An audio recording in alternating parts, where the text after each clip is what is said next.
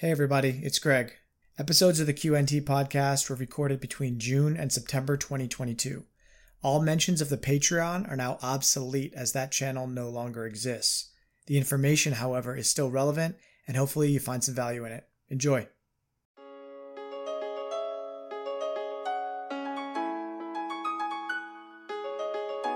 Yo, what's going on, everyone? This is Greg Lunt, and welcome to my Quant podcast here on Patreon. This recording is taking place on June 2nd, 2022, and this is our very first episode. My guest today is someone who has contributed an immense amount to the quant community over the years. He's done everything from leading roundtable discussions with other OGs, to publishing YouTube content, to holding live Telegram calls to help us all understand the deepest and most noteworthy connections quant has made. His monologues are second to none, and he's someone who I've looked up to personally for a long time in the community. I'm honored to welcome the ghost of Saint Miklos to the podcast. Thanks, Greg. You honor me excessively. And as well, I am also honored to be the first inaugural guest. I look forward to what we're going to be talking about today. Yeah, as do I. And I wouldn't have had it any other way. Thank you for joining me and for being so gracious with your time. You know, a lot of podcasts, they want to jump right in. And I figured that I would do something a little bit different, where instead of getting to the meat right away, I want to play a little game with you just to help the audience get to know you a little bit better. It's pretty lighthearted. I want to do a little bit of a lightning round, just kind of a this or that. You don't have to do any explanations. I'm going to fire away a few little this or that's at you and see what you got. Go for it. All right. iPhone or Android? Android. Mac or PC? PC.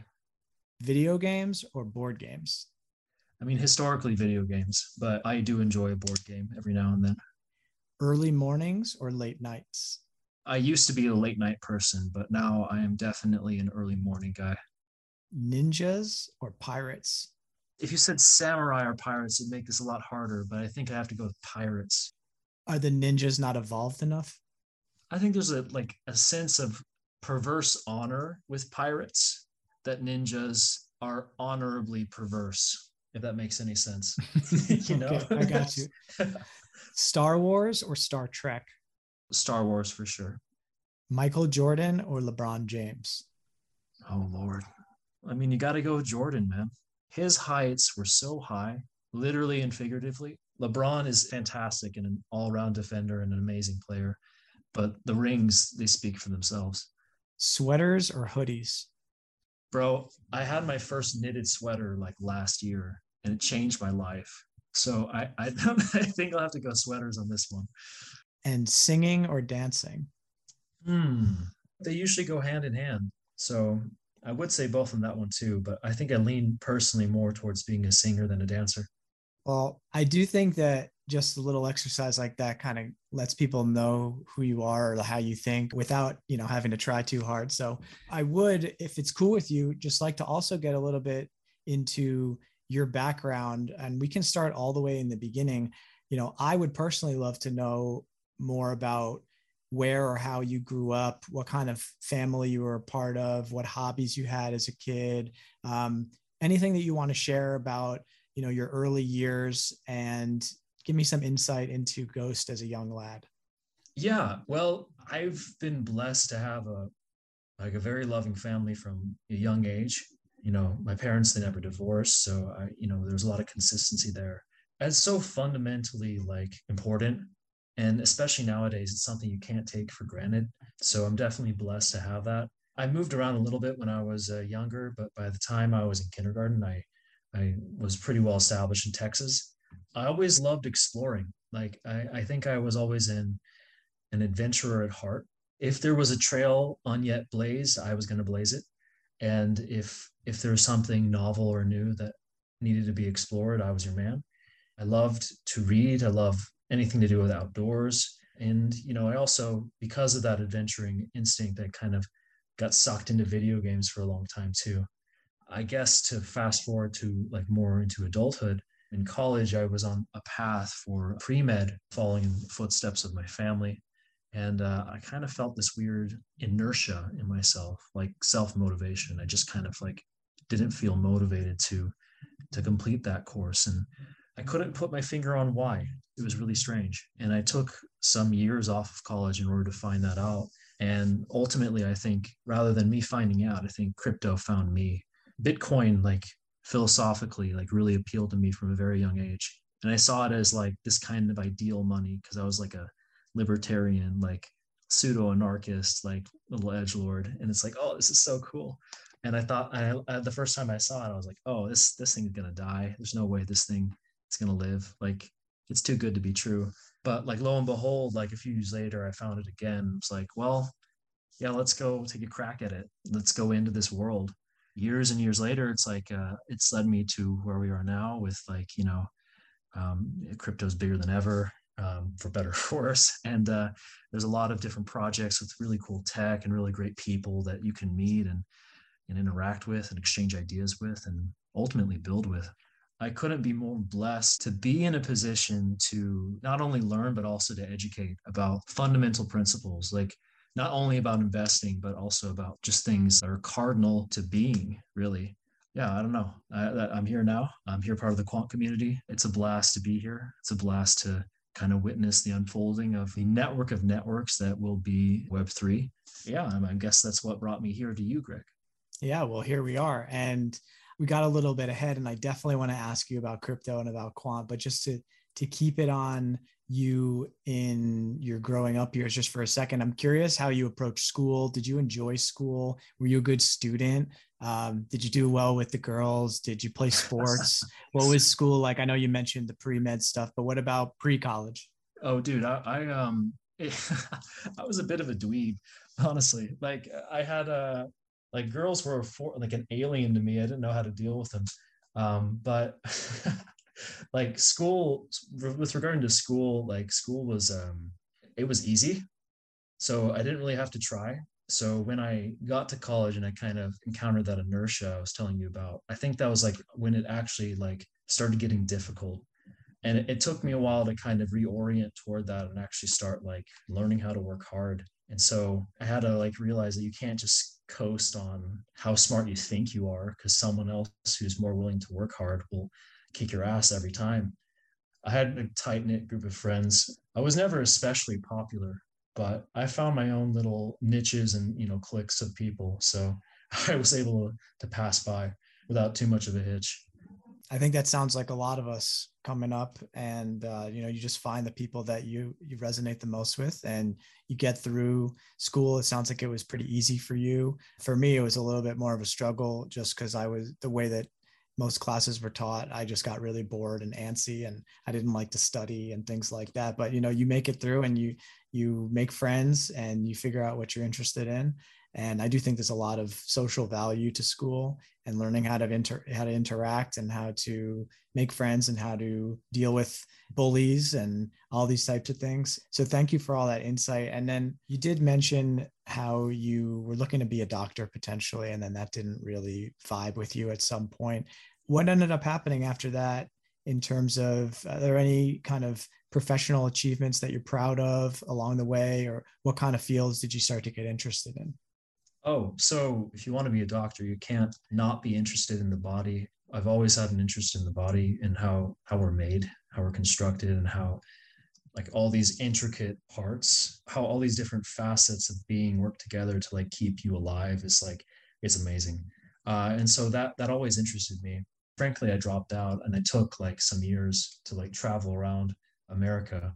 I have a lot of interests. I read a lot of books in the meantime. I read a lot of philosophy. I like reading research papers. Like reading white papers before white papers were cool, sort of thing. Also, just like medical documents, and I like sci-fi. And again, growing up with fantasy, I read a lot of fantasy. As far as accomplishments, like I think the most meaningful ones I've made are in crypto, in the relationships that I have there. Okay, well, let's get into that then. I'm curious, you hinted at finding Bitcoin, and that tapped into your anarchist nature, maybe. Do you remember the first time you ever heard about Bitcoin, and what was that story? Yeah, I was in my dorm room. It was 2011, and I was on 4chan actually. Funny enough, and I was looking through all the different like sub threads because like each one is so crazy and chaotic, and there's so many different like just people vying for attention, And I was on the tech. I remember I was on the technology thread. It was /G, and it was like, oh, this is cool. Oh, there's this like free. There's not like free meaning like freedom cryptocurrency called Bitcoin. I didn't even know what a cryptocurrency was. I just came across it and I kind of like read about it. And like, oh wow, this is fantastic, man. I really wish this succeeds. It won't. So, and then I dropped it for like a whole like year and a half, because like at the moment I was getting really obsessed with like politics, and I was trying to like I don't know, I was like a die-hard Ron Paul supporter, if you remember who he was. Of course. Yeah, so I was like keyboard warrior for Ron Paul. It's so funny. um and I won't get into that, but like there was a whole bunch of like weird circumstances. People felt like slighted, like they weren't accurately represented, and in large part he wasn't, but irrespective, he didn't get the nomination, and it was like so disappointing for me. So it was kind of back to the drawing board, and it actually took until Mount Gox exploded for me to pay attention again. And once it did, I'm like, well, everyone thinks Bitcoin's dead because of Mount Gox, because Mount Gox is the only Mount. Do you know the history of Mount Gox, by the way? Probably not as in depth as you, but I'm definitely familiar with the main talking points. The acronym, it stood for Magic the Gathering. Mount Gox was a Magic the Gathering online exchange. I did read that a couple of months ago, actually. I didn't know that for a long time. Yeah, isn't that funny? So like they repurposed that for a Bitcoin exchange, and the I forgot the name of the founder, but Jed McCaleb? was it Jed? Was it Jed? Well, he was one of them. And then he sold it to the people who ended up, it got hacked behind other people as in leadership. Oh wow, yeah. And then Jed became part of Ripple. Right. And then Stellar. Yeah, I forgot about that. That's actually nuts. That guy is loaded. That's for sure. So speaking of loaded, when was the first time you bought Bitcoin? Oh, come on. Okay, so we'll assume it was somewhere around Mount Gox. It was around then. But I can assure you, and I'm not even capping, I wasted that entry. Like I should have like I started then, but because I was so like, fueled by hopium at that point, I thought like, I'll hold this Bitcoin until it moons again, and then it'll be great. I don't have to do anything. I don't have to work hard. I can just do whatever the hell I want. And so all the gains that I made from that point, I just kind of squandered away. So legitimately, like in 2017, I started from nothing. So I had nothing to start off with. Nary a cent from that time. So even though I came into Bitcoin from 2013, what I really got out of it wasn't any amount of cash, more so the lessons about like how to take care of yourself. I think that happens with a lot of people, and I can speak from personal experience when I say that the first bull run is usually a bunch of lessons. And if you're lucky to get some profit out of it, consider it luck. And then you hope that the second and the third bull run that you experience are the ones that you actually capitalize on. So I like this notion, which is that like everyone pays for their education one way or another. that's right. That's right. So, And it's humbling to go through a full bull run and to come out the other side and have hodled the whole way down or something along those lines. Everyone has a different story. But I mean, for me, I started in 2017, midway through the run. I didn't really know what was going on. And I just jumped on the rocket ship and thought I was a god. And then was very lucky to capture some profits out of necessity in some respects. And then, rode most of it all the way down until the 2020 bull run, where I also started with next to nothing, not nothing, but I had a small amount that I was able to play it well because of what I learned the first time. And that's when I discovered Quant, was in 2020. And I'm curious, when did you discover Quant? In 2018, like the turn into 2018, like, this is when we were peak euphoria. And in my mind, I'm like, okay, there's no way they let this happen. And when I say they, I mean capital T, quote they under end quote, it's like the powers that be, they're not just going to let this exist and boom and bust continually. So yeah, I had a thesis that, the governing structures, that being the IMF, the BIS, et cetera, would be using certain tools to corral and control currency as we know it. And with that thesis, I was looking for reg tech to kind of place cash in, or to place like money in, and I found quant, and it was like almost too good to be true. I'm like, good God, what is this thing? Like, he founded the ISO standard for blockchain, and he has a token for it. What? Do you remember how you came across it? I think I was actually looking into the ISO. I was looking into the ISO standard because I remember I was like an early chain linker, and oh my God, there's a whole story there too, but I don't want to get into that. And I was like, okay, ISO 20022, it's a really big deal. What's the ISO standard for blockchain? Oh, it's this. Who's Gilbert Verdian? Oh, wait, what's Quant Network? Oh my God, they're having an ICO. Holy crap. Wow. So I actually came to it from ISO TC307 first, rather than through any like ICO drops or any other promotional thing. That's got to be the most based way to ever find quant. I was so happy when I found it, man. You have no idea. And you have to understand also that I was so sad when, you buy into this thing at $1 and the ICO, and then it capitulates immediately down to 50 cents. So it's like all your hopes and dreams just smashed. But yeah, I wanted to talk to you about that a little bit. Like, what is it like when you're first starting out in a project like this, where today we have so much reassurance with all the partnerships and everything? Like, when you just pay attention a little bit, you start to see, oh my God, this is a behemoth. Back then, you really just have the AMAs, you have the ISO standard, you have Gilbert coming in and kind of patting everyone on the back saying, hey, we're meeting with this person. Take me back into those Telegram groups, like the vibe of the community, that you're all kind of latching on to something that's really not as concrete as it is right now. yeah, well, I mean, as you said, it was very nascent. The team was much different. Everything was fresh. So there's a lot of engagement on the Telegram from Gilbert, from the team, from everyone, and a lot of optimism, of course, from the beginning. But as this was the beginning of the bear market. What most didn't realize is that because we were so fresh and because we were the antithesis of what the main crypto space was all about, we thought we were going to be immune to a lot of the price action, and that just wasn't true. And so it was a really hard period for that first year, where there's constant like trolls, people who just want to like parasitize the community, like manipulate them into their own machinations. It's a very dark place when you're at the bottom of the ladder and you have to climb out of it.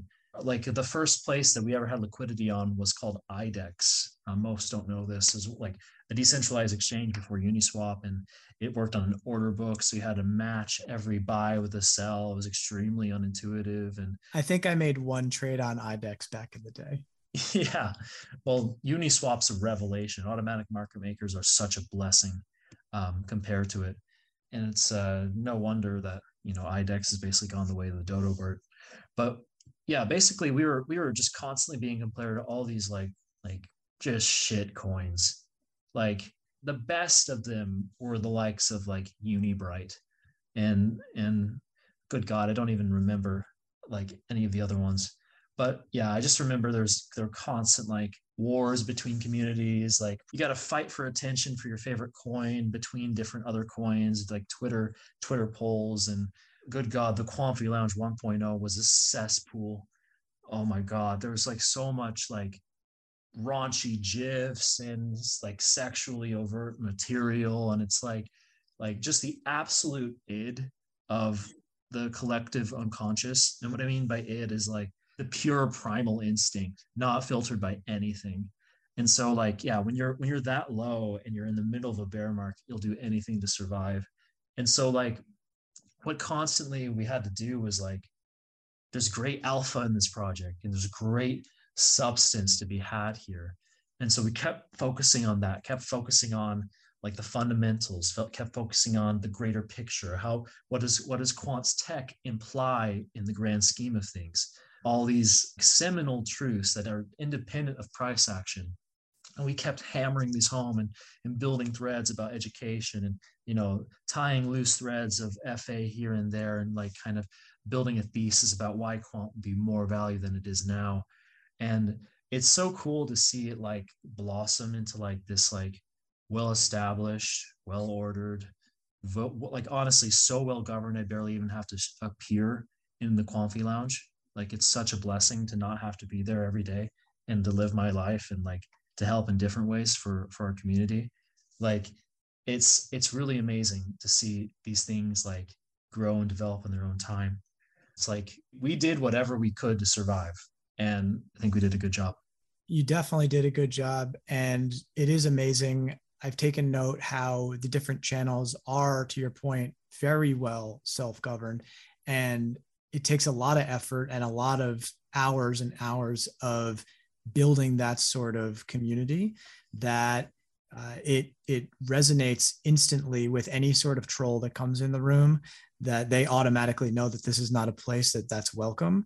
And sometimes they'll have some fundamental concerns, and we try to address that as adults, but it very rarely gets out of hand.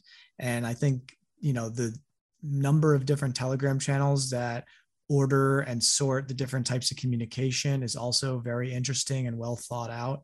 To be able to form that sort of community, I think, is just a testament to you and to Jeff and to the other admins that do such a good job kind of making sure everyone's on the same page. Let's give some shout outs like Luke Crypto Coit. He's been around since forever. He's been my wingman for a long time. Dread Mr. Monkey Bongo. He's done so well for himself and his family. I'm so happy for him because he's doing so much of a better job than like what was given to him. And that's like the highest honor you can pay to your own family. We'll have Dread on the podcast as well. I'm very excited to talk with him. Yeah, he'll have a story and a half for you. There's obviously Jeff. There's obviously Dr. Puppers. We have a lot of new faces as well. There's so many different participants in our community that like have just made it a pleasant place to be around. And it wouldn't have been possible without good faith from them and collaboration. So yeah, again, this whole thing is a product of many, many years. And again, there's been many temptations too, and kind of people coming and going and using, for example, quant as a vehicle for their desires and their projection of like, frankly, like pumping and dumping for a long time. And just to be able to go through those periods and to forestall these advances it's just good. It's just good. I'm happy that we've chosen this path. It's hard to summarize this all at once, and I'm sure I'm missing a lot. So I apologize for anyone that I've missed. And like people like Cobra, oh my God, like what an absolute legend, like an absolute Chad. but just too much Chad for his own good. I don't know how else to say it. It's too many stories, man. Too many stories. So speaking of Chads and Quant, I was curious about how Quant has actually played a part in your maturity and your evolution as a person, and whether that is how you see the world, or maybe certain paths of research that you've gone down, maybe the way you think about dealing with community. There's a number of different ways that this project could have impacted your life. And I'm curious what stands out the most to you, and what role has Quant played for you as you've evolved?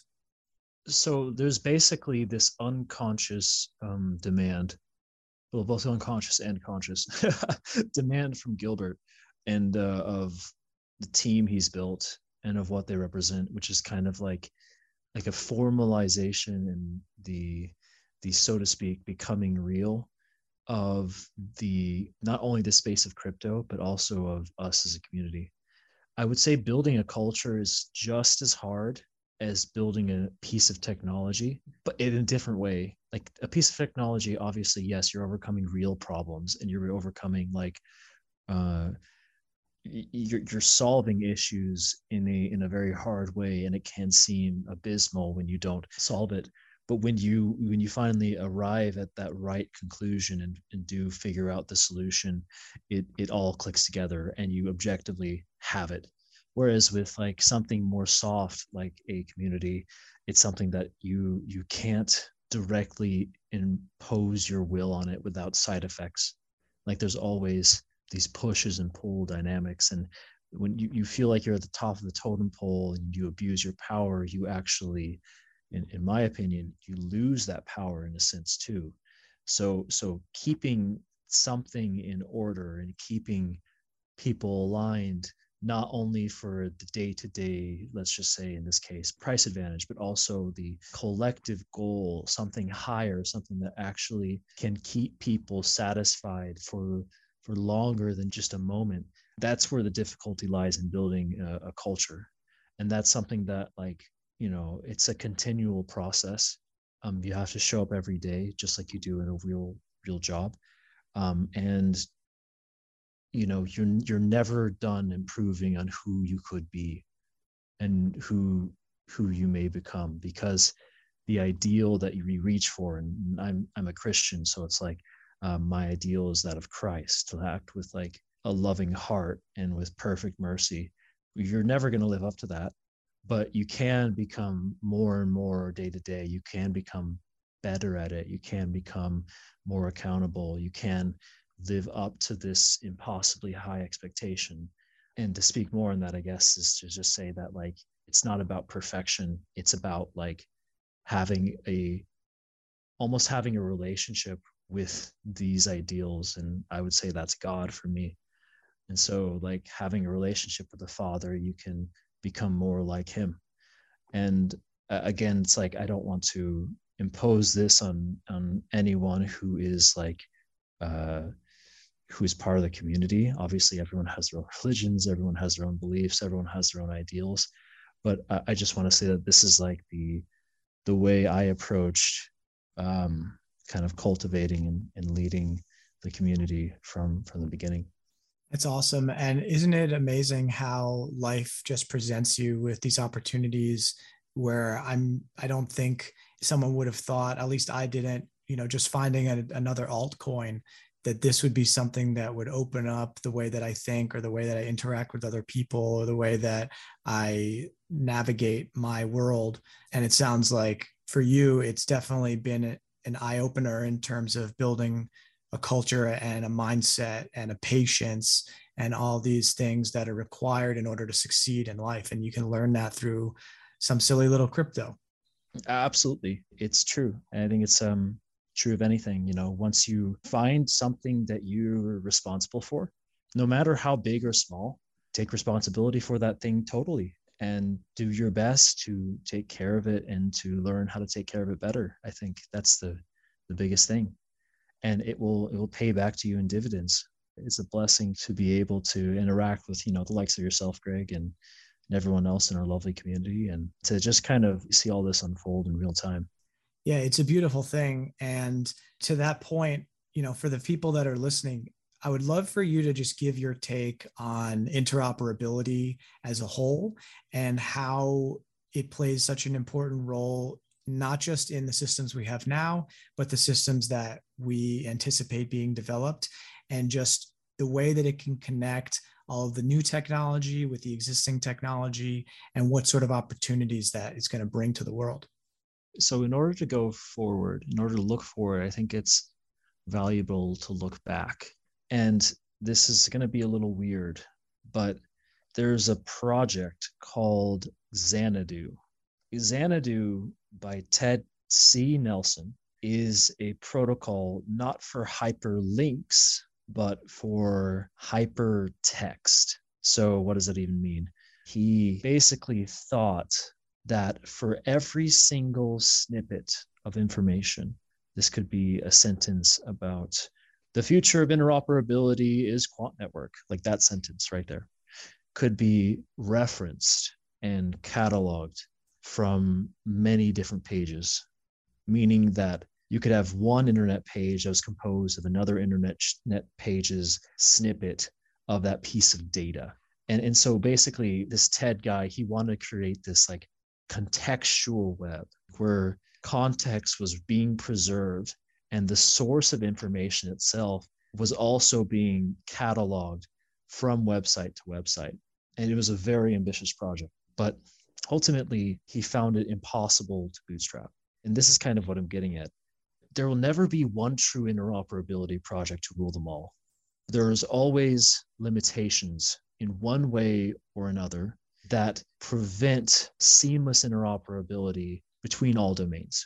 Whether it's the fact that new domains come up and new different DLTs, for example, emerge out of the ether, whether it's old domains like Ethereum itself, right? They upgrade to new protocols like Ethereum going to proof of work to proof of stake, maintaining that connector framework, the ability for you to connect to the network. You also have to update alongside Ethereum itself. And as the number of networks you maintain access to also have to, update and maintain themselves and to prevent themselves from breaking, you also have to keep in line with those changes as well. And that's a very difficult thing to coordinate across what could be a near infinite amount of blockchains. Like, I really do believe we're going to enter a world in where everyone is going to run something that looks like a blockchain. Like, their data, they're going to own it, and interoperating that data with wherever it needs to go will be commonplace. So yeah, there's lots of sacrifices and compromises we have to make in the name of interoperability that may, prevent the highest ideal of the technical specification of how we should do so. But that shouldn't dissuade us from trying to reach for that highest goal. Again, like I said before. So there are ways in which Quant and Overledger could be improved, and ODAP as well. There are many ways in which having interoperability between not only DLTs, but also DLTs in the real world will compromise upon that technical idealism, so to speak. And a lot of engineers will be bothered by this. But I think that the route Gilbert and team are paving is one that's very practical. It's very rooted in real life experience with the networks that they've architected. It's something that they can iterate on over time and try to reach this end goal and end state. And there will be many people that try to embody this sort of platonic ideal of interoperability independently at the same time, just as you see many architectures starting to resemble Overledger and starting to resemble ODAP. But the fact that they are converging upon these seminal design decisions and seminal points means that they'll soon get to a point where people will be able to merge their efforts together and to kind of consolidate their technical desires into a coherent framework. And so I'm pretty optimistic that interoperability will be achieved by 2025, if not sooner. And the projects that facilitate this, the infrastructure that helps onboard and convert legacy infrastructure into decentralized cryptographic infrastructure, which is much more fundamental than I think most realize. This is about literally converging the notions of what people consider to be corporations with autonomous networked utilities. This is something that's going to be happening over the next few decades. And ultimately, the notion of interoperability is going to have to span not just across the domain of the virtual world, but also across the interplanetary domain to make protocols that can span the stars, which is ultimately what this sort of light speed communication is all about achieving. And so the need for non-monolithic institutions, for spontaneous organization, these sort of principles are what's going to dominate the discussion around interoperability as well. Absolutely. And I think that's going to get people's minds going. And the purpose of this channel is going to be to continue to explore these notions. And it sounds like we're going to have a very exciting rest of the decade. So, Ghost, I want to give you a chance to let people know where they can find you if they want to reach out to you, or if you have a project that you're working on that you'd like them to check out. Is there anything that you want to plug or let people get in touch with you via a certain method? Yeah, so I'm on Twitter, obviously, and Telegram as well. I go by the name of the Ghost of St. Miklos on these platforms. And if you wish to contact me, feel free to reach out. Otherwise, projects I'm interested in, I'm really fascinated by self-sovereign identity. My personal favorite project is a project called Check, CHEQD. It's basically a project that's focused on achieving sustainable business models for self-sovereign identity-based systems. So systems that empower the user to own their data and to own their credentials rather than being owned by a platform themselves. Self-sovereign based technology is what's going to help us achieve this conversion of equities and corporations into basically almost proof of stake systems, really. I think equities and corporations will essentially become proof of stake systems like in a really fast, sudden to most people transformation, because it's not that hard to formally represent the relationship between people and a corporation in a cryptographically relevant way. And when you tokenize equities on top of that, then you literally just have a corporate DAO that runs a proof of stake system based on tokenized equities. It's really weird. I don't know what it means long term, but SSI systems are going to facilitate that, and people need to own their data regardless. So yeah, I'm really excited about that project. That's awesome. And I really appreciate you coming on and spending the time. And I'm really excited we got this first episode down and you were able to join me. Hopefully, I'll have you again on at a later time. Yeah, Greg, anytime, man. And especially to everyone listening, as always, you know better than I do, even how wonderful Greg is. So just keep supporting his content. And I'm sure he has plenty of surprises for us in store. And I can't wait to see it. Well, there you have it. Episode 1 is in the books. I appreciate you all for listening, and I hope you took something from Ghost's unique perspective on interoperability and the history of Quant. Keep an eye out for a new video on Monday, and on Thursday we'll be on Telegram for a live Q&A and general Quant discussion. Really looking forward to that. See y'all then.